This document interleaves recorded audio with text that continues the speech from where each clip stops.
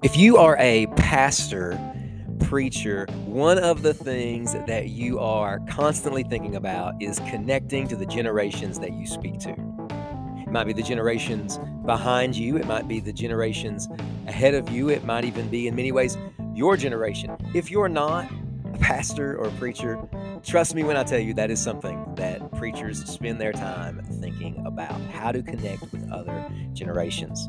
Well, today that is exactly what we're talking about. Thank you so much for listening to the Churchology podcast. I'm your host, Mark Combs, and today on the show, we get the privilege to talk to Darrell Hall. Darrell is the campus pastor of Elizabeth Baptist Church in Conyers, Georgia, where he regularly preaches and teaches across 5 generations.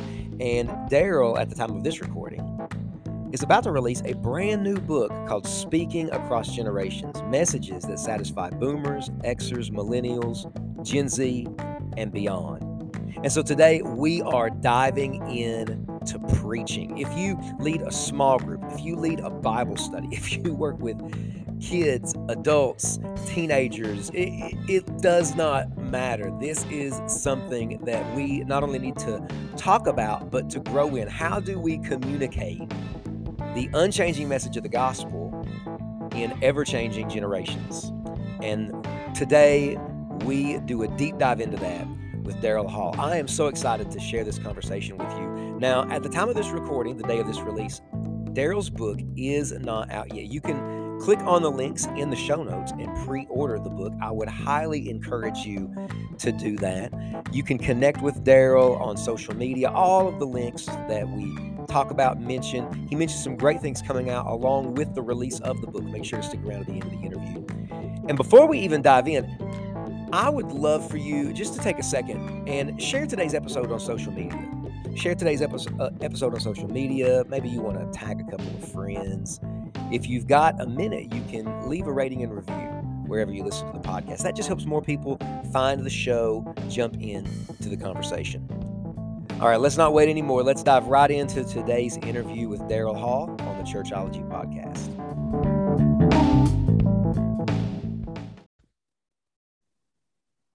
All right, well, today on the show, we are excited to talk to Darrell Hall. Darrell, how are you today? I'm doing all right, Mark. How are you? Man, I'm doing really good. I'm excited to dive into your book, Speaking Across Generations. And so we are talking about preaching today. And I would love to hear what were you seeing, hearing in terms of preaching that led you to write the book? Yeah, great question, Mark. First of all, thank you for having me. I'm delighted to be on the show today. I want to greet all your listeners and your audience, and just thank them for tuning in. So I think one of the things I was seeing in preaching, and I kind of speak about this some within the book, but we can elaborate here. I felt like preachers were trying to do the right thing the wrong way.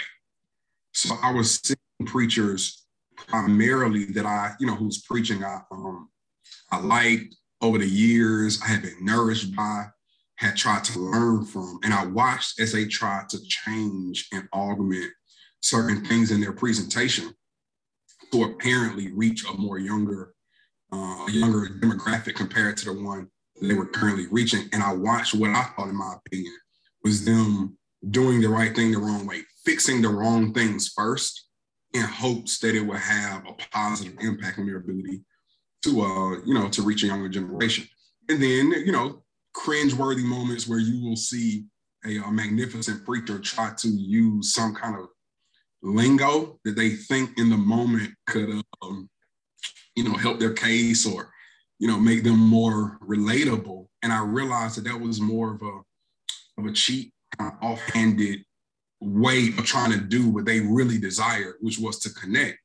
But then how else could they know what to do unless, somebody, assumed this undertaking of really researching, investigating, and kind of forming and shaping what it looks like to rhetorically speak the language of or connect with another generation. So that's what I was seeing. Another thing I was seeing was preachers my age. So at the time, I started pastoring when I was 27, and I was seeing preachers my age and younger assuming pulpit positions where we were responsible to preach to, pastor, or shepherd people much older than us. And the anxiety that comes with that about, am I enough to stand in this big space of, spiritual influence in the lives of people much older than me who have way more life experience than I do? How do I fulfill their unspoken expectations of what their preaching must be? And I'm at a deficit, by default of my youth. Is that so that's how you said you were in your 20s when you really noticed that. And so is that kind of where you would be now? Do you still feel that tension of speaking to older people? How have you kind of seen this in your own life, this trying to preach and speak to different generations? Yeah, great question. So I don't think I sense the tension as much now from the standpoint of pressure. I do sense it from the standpoint of responsibility. I think God has given me the opportunity to kind of grow in preaching. I started preaching when I was 17, and my preaching, experience is abnormal in a good way. So the church I'm a part of now is a multi-site church, 5 campuses in the metro Atlanta area. But we've been technically a mega church since probably 03, 04. And at the time I was, an 11th grader.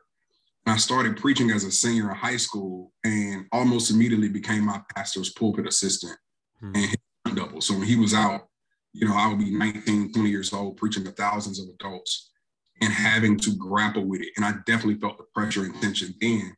Now, when I reflect on it, I feel a responsibility. Why did God give me those formative experiences, that baptism through fire? And how do I look retrospectively on that and gain, wisdom that I could pair with some research, to serve other people? So now I sense that at 35, I'm a millennial by generation. I sense that I'm in a sweet spot. And for me, in my local church where I preach, people have given me the space to grow into myself and have affirmed that. And I think that helps any preacher of any age when people begin to give you the space to be you and not who they, think that you should be as their preacher or as their pastor. That's helped me to be comfortable in my own skin and kind of grow. And then also, a lot of the research is what I heard back from my congregation on top of,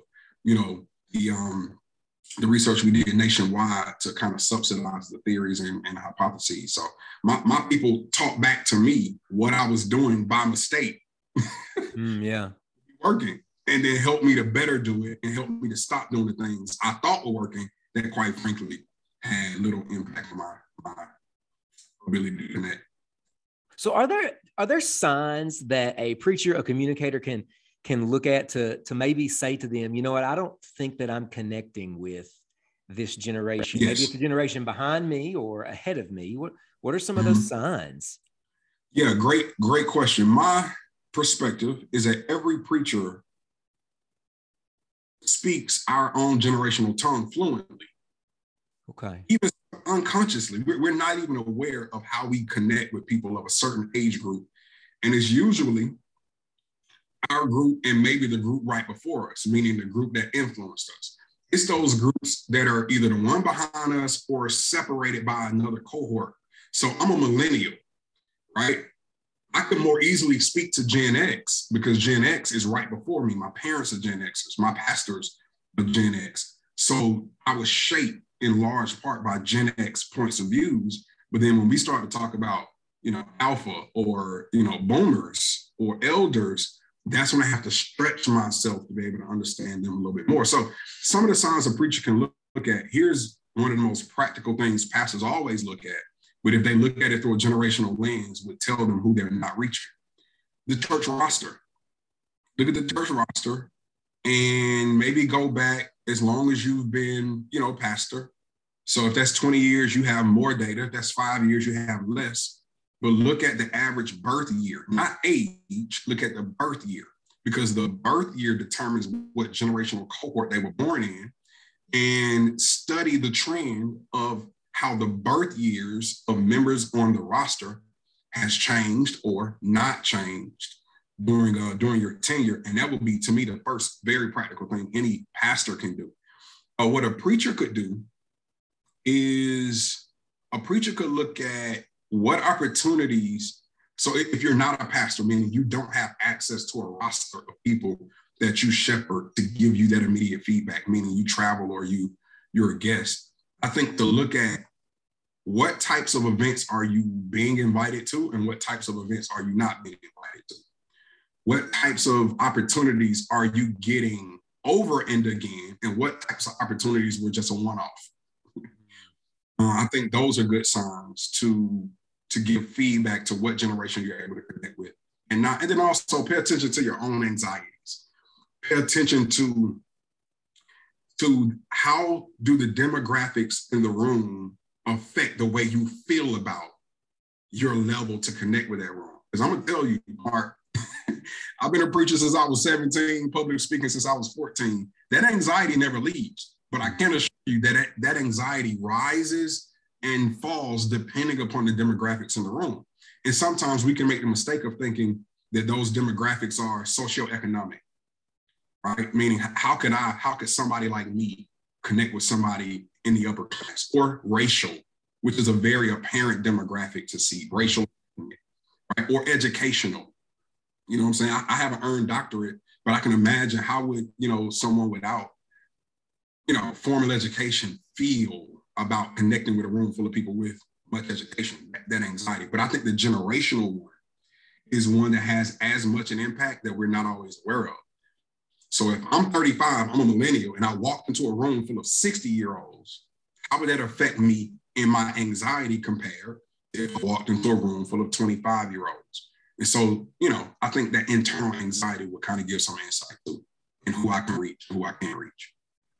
One of the principles you talk about in the book, I was going to ask about it later, but it seems like it might fit in here. You talk about address, if we want to see a certain demographic in the room, and even if they're not there, begin to address that demographic, begin to speak to them. So is that one way too? So if I am I am a pastor. So if I want to know there is, a generation that I'm not currently connecting with, one of those indicators would be they're not here.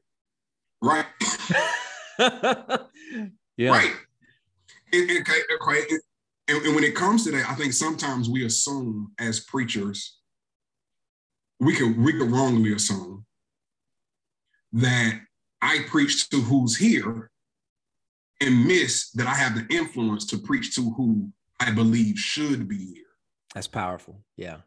Right. So there's a difference, but the cart before the horse, which is the input, which is the output. And I think that those of us who are in pastoral roles have a unique advantage that other preachers may not have. And that is, you can preach to who you hope to see. And the tension that creates for the pastor is, okay, how do I connect with who's here, but also create space for who's not here that I want to be here? And that's easier to see from a standpoint of believer, non-believer, right? I can shape the rhetoric of my sermon to believers because believers are present. But if I want to see non-believers, how should I approach my preaching with this text? I think the same is true generationally. And if I have a room full of boomers, how do I preach to the boomers without losing them, but then also preach to the millennials or Gen Z I hope to create space for in the next 2 to 3 years to see them increase? And I think one way to do it is to begin to speak their language, but in so doing, to tell the boomers in the room that I'm going to take a different approach because I sense that we're all in a space where we may want to learn how to connect with people of a younger generation. And so if I approach this in a way that rubs you the wrong way, don't see this as my malpractice of preaching. I'm trying to teach you real time how to have spiritual conversation around certain texts, topics, and biblical truths with people of Gen Z. And so it's the way you make the boomers in the room comfortable with you changing your language and rhetoric is you remind the boomers of the room of the millennials in their family and Gen Z in their family who are not in the room. So instead of seeing them as, why would you preach to non-church folk and miss us? We're church. What about the generation in your family that you wish was in this room? Let me show you how to have a conversation about, let me preach the gospel in a way that would better reach Gen Z. And for boomers, it's training of how to do it.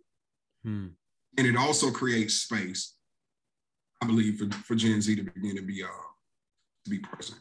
Yeah, speak more to that principle you just said. I can't remember exactly how you said it, but so many times it's so true. I'm speaking to the people in the room. Yeah. And we rarely think about the influence to begin to speak, even in that moment. They're not there, but to begin to speak to people who are not there. Can you talk about that, unpack that kind of influence to begin to speak to people who are not there? Yeah. Great question. The spark for this idea came from Timothy Keller's book, Centered Church, which is an amazing book. And when he got to that point, he was talking about how to preach to urbanites that you hope to see. And I took it and just expanded it more to the generational languages as I, investigated and kind of helped shape at least this idea for now. I think that the pastor has the influence and the pastor has the vision to preach towards the demographic complexity they hope to see in their congregation. But sometimes the pastor can make the mistake of thinking, I'm a steward of what is, instead of saying that I'm also a creator or influencer of what can be or should be. And we can do this in our preaching as we hope to change the generational demographic of our congregation.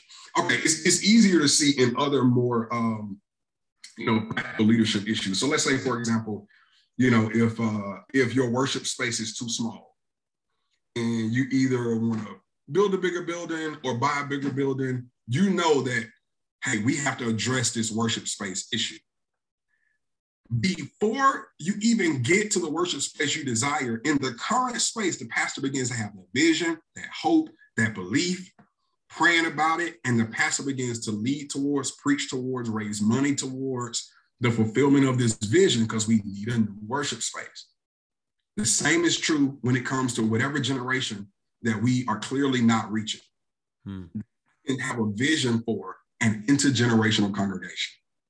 And that's really, I believe, my heartbeat in this season, Mark, and I'm really excited about being able to encourage pastors that it's possible. But you got to see it before you realize it. And as you see it, you preach towards it.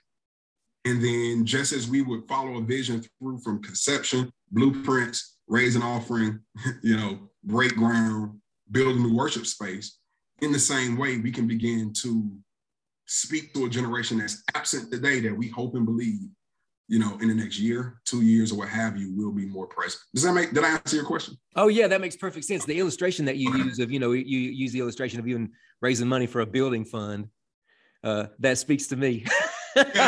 Yeah. So for me, that was very crystallizing. Like, oh man, I'm with you. Yeah, I got you. Cool. That's really good. In the book, you talk about a couple concepts. I would love for you to define. You talk about generations are people groups. Yeah. And so, so for our audience, let's come at it from a couple angles. What is a people group, and how are generations people groups? Yeah, good question. So first of all, a people group is defined, I believe, by the Lucerne Committee. I believe I'm pronouncing that right, as a group of people through which the gospel can travel without being inhibited by language and culture barriers. Okay. All right. So a people group is a group of people through which the gospel can travel without language and cultural barriers stopping its spread. And the automatic way that we apply this concept of people group is to ethnicities. Because ethnicities can spread news, whether it's good news or bad, but ethnicities can spread the good news of Jesus without cultural and language barriers because they share a similar culture and speak a similar language. All right. My argument is that if we see generations as people groups, what we will understand is that generations have their own language and culture. Yeah. and that language and culture is static as it is shaped in a generation during its coming of age years. And so as a generation is between about, 15 to about 25 or 30, that generation's culture is shaped through factors outside of its control. Mm-hmm. Some of those factors are like political factors, social factors, technological factors, even communication factors. So for example, one of my arguments is that elders prefer a certain type of preaching because during their coming of age years, one-way communication was the way, radio. Right? So many of them heard, presidential speeches and addresses via radio. There was no space for retort, dialogue, interchange. There was an authoritative voice coming through a radio that shaped the way they received communication. By comparison, millennials, we've had two-way pagers since we were, oldest of us, since we were 17 years old.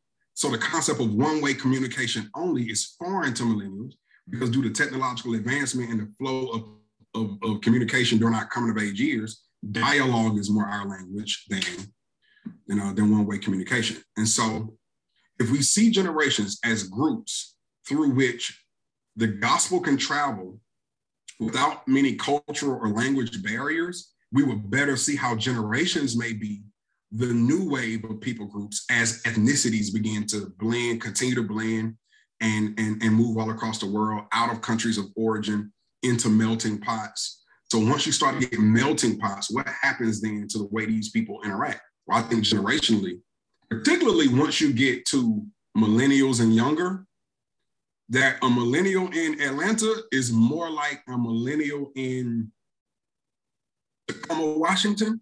Mm-hmm. A Gen Zer in Atlanta is more like a Gen Zer in Cape Town mm-hmm. than a boomer in those same spaces were 40 years ago. Because of technology, the world is, smaller. Communication and transportation is quicker. Globalization, I think, affects that. And so my generation and younger, I think there's more of a global, it's easier to see that.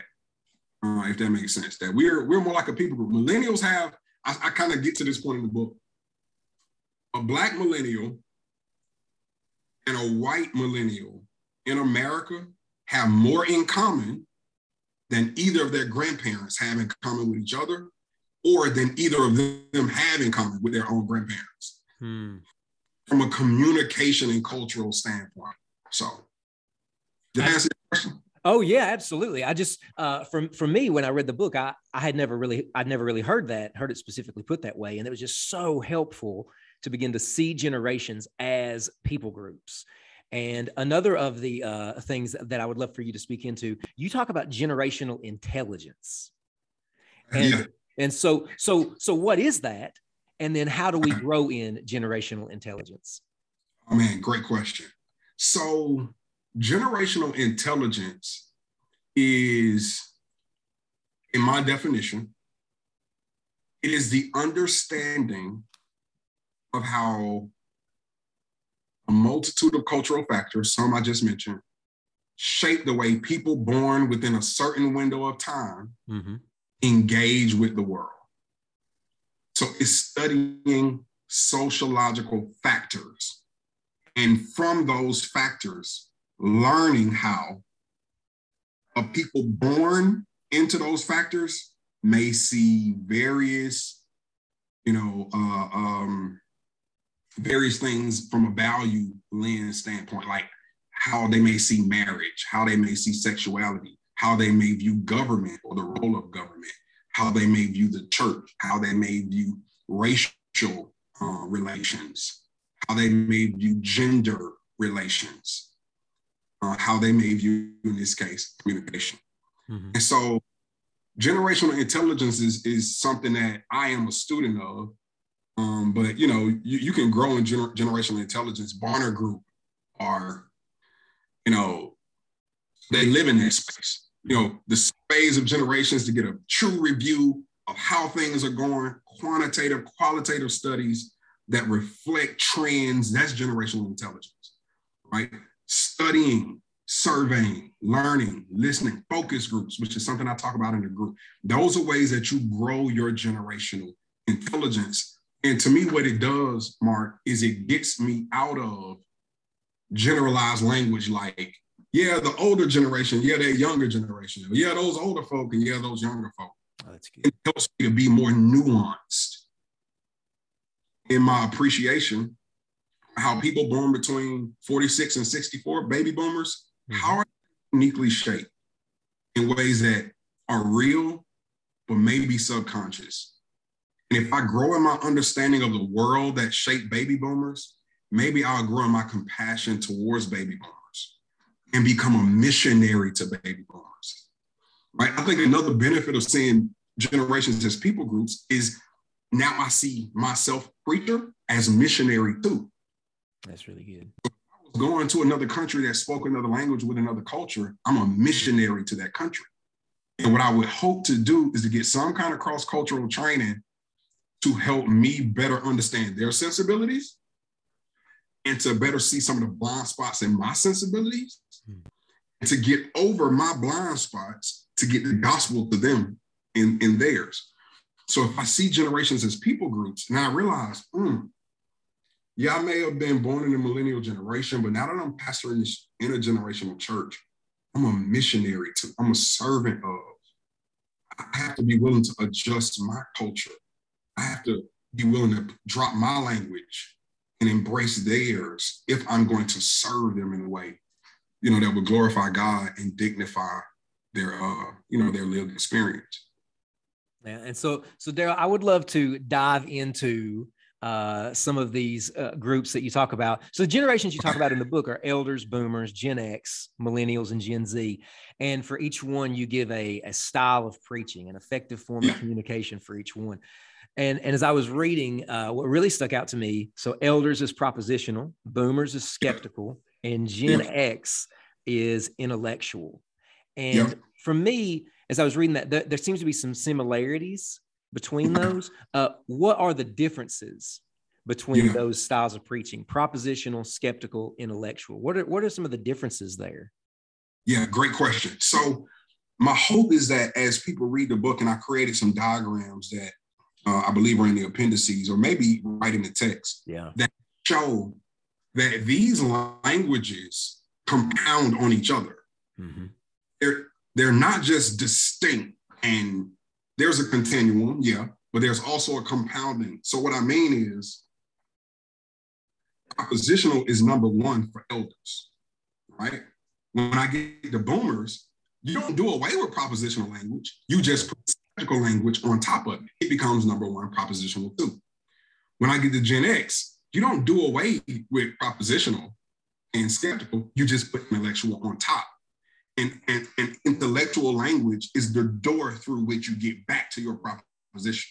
Mm-hmm. Mm-hmm. Right? So we don't drop these languages as the generations progress. We compound, we build on top of. So the difference between propositional, skeptical, and intellectual language is propositional is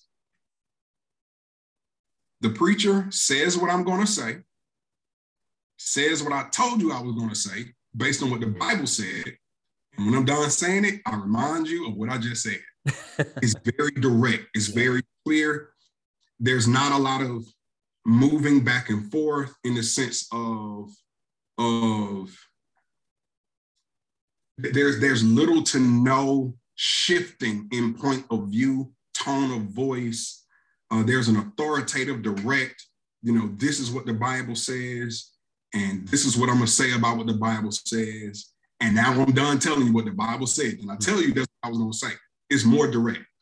Skeptical language is, there's a tease there. There's a slight tease back towards propositional. So skeptical language is C.S. Lewis's trilemma of Jesus. Is he liar, lunatic, or Lord? Mm-hmm. Well, he could be a liar. He said he was the great I am before Abraham was I am. He could be a lunatic. How could a 33-year-old say that he's David's son, but he's also David's Lord? I don't know. Or he could actually be who he said he was. There's this tinge of skepticism, meaning we build tension before the proposition alleviates the tension. Yes, that's what the Lord says. That's what the Bible says. And so propositional is very direct. This is what I'm going to talk about. This is what the Bible said. I'm going to say it. And I told you that's what I was going to say. Skeptical is, okay. Well, perhaps, maybe, but no. Oh, for sure. There's a climatic rise, tension that leads to the, okay. Intellectual is marked by a distinct vocabulary, a higher vocabulary, more research, more evidence, proof of, right? So let me give you an example. If I'm preaching, and I kind of do this in the book, if I'm preaching John 3:16 to elders, I'm going to say, today I'm going to tell you how Jesus is the only Son of God. He's the only Son of God because, he was born of a virgin. He's the only Son of God because he lived a sin-free life. He's the only Son of God because he got up from the grave. Then I tell you that he was the only Son of God. If I'm preaching to a room full of boomers, I may use C.S. Lewis's trilemma, right? But if I'm preaching to a room full of Gen Xers, I'm going to give them proof, biblical proof that Jesus is the only Son of God. So I may do some archaeological stuff. I may do some of the satires that, Josephus and Tacitus and other people wrote about Jesus. I may use some historical sourcing outside of the primary text of Scripture, but that serve the point of Scripture. I'm going to come through the door of intellect, and I may use,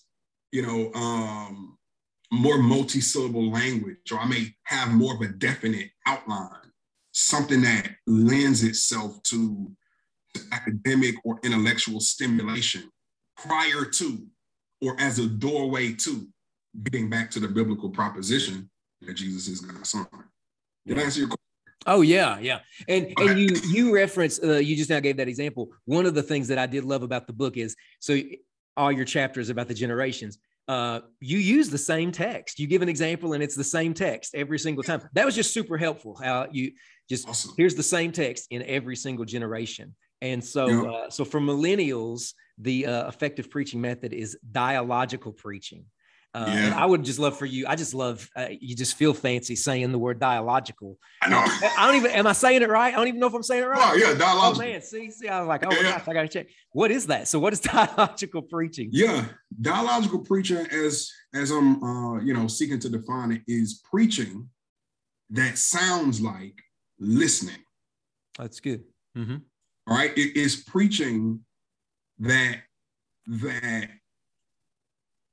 embraces the true nature of dialogue. And dialogue is a two-way communication where we do as much listening as we do speaking, if not more listening. But the beauty of dialogue is that Mark and Darrell engage in dialogue, right? All right, so of any given topic and point, Mark may feel this way, Darrell may feel this way. But dialogue, speaking and listening, does this. Mm-hmm. Yeah. And as we dialogue, we not only move closer to each other, but we also move closer to a new perspective because of each other than what we had before we engaged in dialogue. Yeah. All right. So dialogical preaching is preaching that gives respect to differing points of views about any given subject. Mm-hmm. Yeah. It's less authoritative and it sounds more like a listen. So for example, let's say if I'm preaching about, marriage. Yeah. And I'm preaching from 1 Corinthians 7. Right? The wife's body does not belong to her, the husband's body. I wish that you could all be like me, but if you don't have control, get married, don't stall each other out. If you do, mutually agree upon it for a short amount of time and then come back together. Don't give room to the devil. Okay. If I'm going to preach 1 Corinthians 7, there's a clear proposition there. That clear proposition is in a monogamous marriage between one male and one female, that a commitment to serving one another sexually is the responsibility and delight of both partners. All right. Okay. If that's the proposition, and I'm speaking to a room full of millennials, I would approach it dialogically by not putting my finger on it immediately, but by giving respect to how they may disagree with that. That's good. Yeah. And so I may come out and say, something like, I may even, in dialogical language, I may even point out some of the blind spots in the church or in preachers having preached said passage in the past. So I may do something like, when I was reading this passage, preparing for this message, I can remember some harrowing experiences of hearing other preachers talk about concepts that Paul is presenting. Maybe you, like me, have been scarred a time or two when a preacher, too heavy-handed, too authoritative, whom some of us may call a Bible thumper, seem to know more about scripture and love more about this book than they knew about people or seem to love about people. And as I reflect on my own personal psychological struggles or scars from hearing a preacher talk about sexuality in the context of marriage in a way that felt unloving, I realized how even as the preacher today, it was difficult for me to really get to the message of what I believe God is saying through this text. If you've ever thought about marriage and your stomach turns, I agree. I understand. When we look at the divorce rate, even in the kingdom of God, such and such. When we look at, the negative effects of, you see what I'm saying? What I'm doing is I'm sitting with them before I ask them to come stand with me. Oh, that's good. That's really good. I would get back to the proposition through dialogue. I would find where we agree. I would tell them where I struggle. I would tell them how it makes me feel. And then I would say certain stuff like, and if you're thinking such and such, I hear you. Yeah. And frankly, in some ways, I understand. Yeah. I understand. But if you would allow me just a few moments, would you allow me to share with you a different point of view? And I really believe that if we were to open our minds and hearts, that perhaps we can get past some of the psychological scarring and maybe receive some principle today that the Holy Spirit could use to revolutionize the health of our marriages. Yeah. The first thing we'll note in this text, spouses are first servants, right? Another way I employ dialogical language is I use questions in my main point instead of statements. Oh, that's good. Yeah. Right. Yeah. So how can spouses serve one another would be my main point. Or I may use another way I'll do it is I'll try to create what Haddon Robinson described as a big idea, right? This one proposition, 17 words or less, that tells you what the sermon is going to be about based on what the text is about. And I would take that big idea as Haddon Robinson defines it, and clauses in that big idea will compound to be my main point, right? So I'll start, for example, I preached a sermon in Hebrews about rest. And my big idea was rest is God's blessing for people who trust in Jesus. But my first point was rest. My second point was rest is God's. It belongs to him. My third point was rest is God's blessing. You can't buy it. Only God can give it. Rest is God's blessing for people, people like you and me. But rest is God's, you see what I'm saying? So there was a building on of this concept to further the dialogue a little bit closer to what I'm hoping you would consider. That's really helpful. That's really good. And then for Gen Z is relational preaching. Yeah.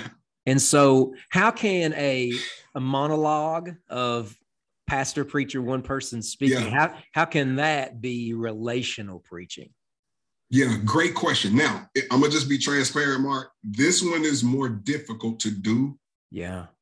Purely in a stand and deliver type uh, presentation.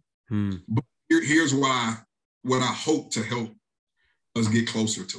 First of all, it's easier to be relational than it is to preach relational. That's good. Yeah. Right?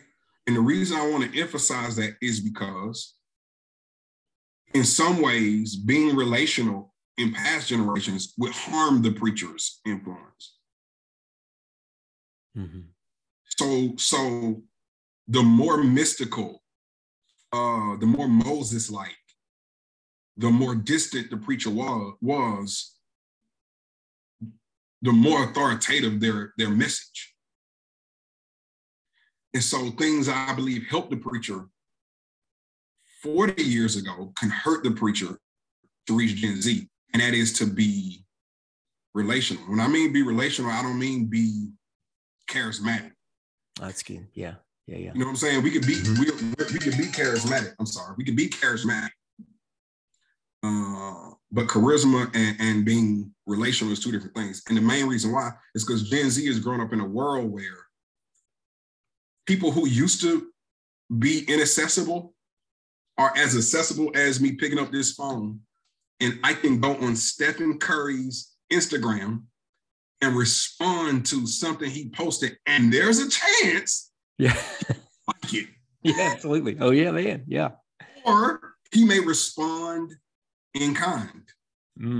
Yeah. Right? Okay. So how do you preach relationally? I think you preach relationally. The less authoritative you are in your tone and use of positional rank, the closer you can get to being relational in your preaching. Remember, my idea is that relational preaching stacks on top of dialogical preaching. Yeah. So dialogue is how true intimacy is formed. So carry the dialogue forward and add on to it more of a compassionate point of view, a less authoritative point of view, more of a listening ear. And here's the main thing. Relational preaching, I think, is one where there is a consistency of presence. Right? Presence is felt through the preaching. Not, okay, intellectual preaching is, this is heard through the preaching. Oh, I can hear that he's smart. I can hear that she did her homework. I can hear that they studied. Relational preaching is, I can feel that they care. That's good. Yeah. I can feel that they have sat where I sit. I can feel that they are genuine. So relational preaching comes from here to here. Intellectual preaching comes from here to here. Yeah, that's really helpful. And so, and a lot of this, communicators, some of this, they just might do intuitively. They're just not aware of it. But when we communicate, when we're preaching, should we be thinking of all of this? Try to use all of these ways of preaching when we communicate? Great question. Okay, here's where I don't want to cause confusion. My hope was to encourage preachers of all ages and stages that if you're willing, it's possible for you to reach a generation that you were not born in. Yeah. Actually apply this, I can give some ideas and then leave it to the creativity, anointing, and gifting of the individual preacher. Here's some simple ways to do it. If you plan your preaching out on an annual menu or annual calendar, you can decide with certain topics to approach it more dialogically or more propositionally, right? So if I know I'm gonna do a stewardship sermon series in the month of May, if I'm going to plan that out, I can plan to approach that from a dialogical and relational language instead of a propositional. So you can do it by way of series. The way you could do it is kind of how I did in the book with John 3:16. What I've learned is people sometimes need to hear the same concept preached 3 or 4 times before they really get it one time in the way the preacher hopes. So let's say if if we want to do a series about, about marriage, right? And we're going to take the month of September and do a series about marriage. And for those 4 Sundays, you could intersperse the languages around the concept of marriage using different texts if you want. But what you're doing is you're shaping this same biblical concept or principle from different points of views in hopes that by the time September is done, we would have talked propositionally about marriage. We would have talked intellectually about it. We would have talked skeptically about it, dialogically about it, relationally about it. And relationships of all ages at some point could have connected with the one main principle that we were trying to bring out, which is, God created marriage to the right person is great, and God can use it to help us to be more like Jesus. Something like that. You get what I'm saying? Yeah. Ways you can pick a series to aim at a certain generational demographic, or you can pick a principle and spin it, and spin that same principle in one series using different generational languages as you approach that one, biblical principle. I think those are some practical ways that you can do it.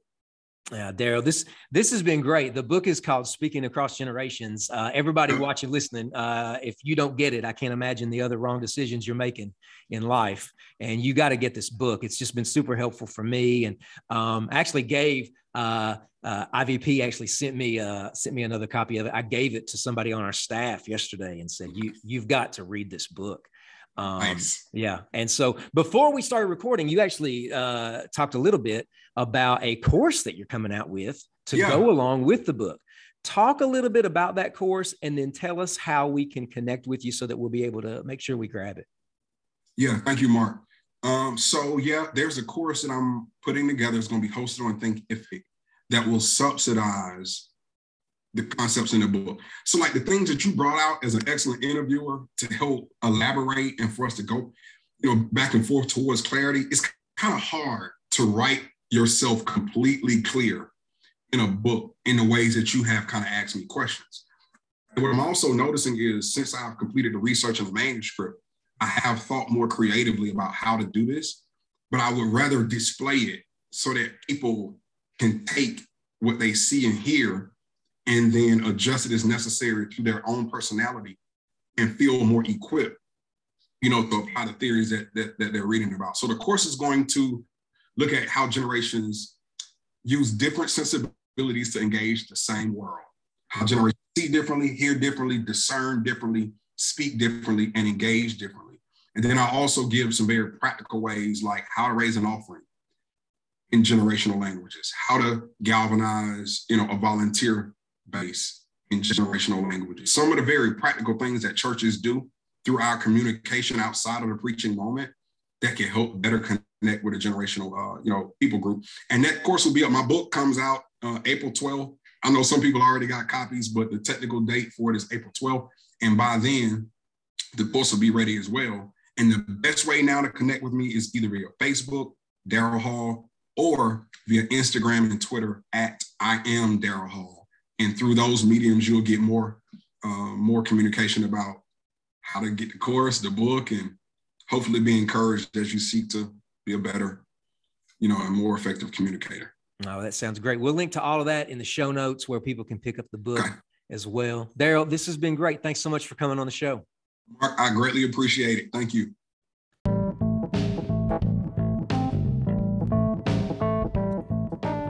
Again, make sure to check out the show notes so you can go ahead, pre-order, or pick up Darrell's book, Speaking Across Generations. Depending on when you listen to this, it might be available for pre-order, or if you listen to it later on, you can pick it up when it's out.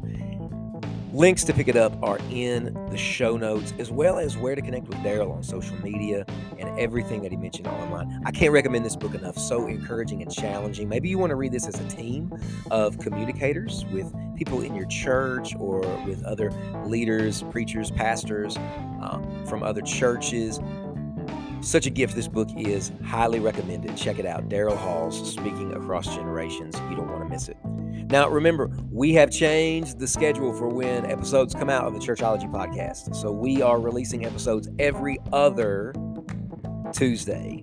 And so we'll be back in 2 weeks. Hey, on social media, you can find Churchology Podcast, Facebook, Twitter, Instagram. Let us know, what are some topics you'd love for us to dive into on the podcast? Who are some people that you would love to hear us talk to and interview? We would love to connect with you, our listeners. Thank you guys so much for being a part of it.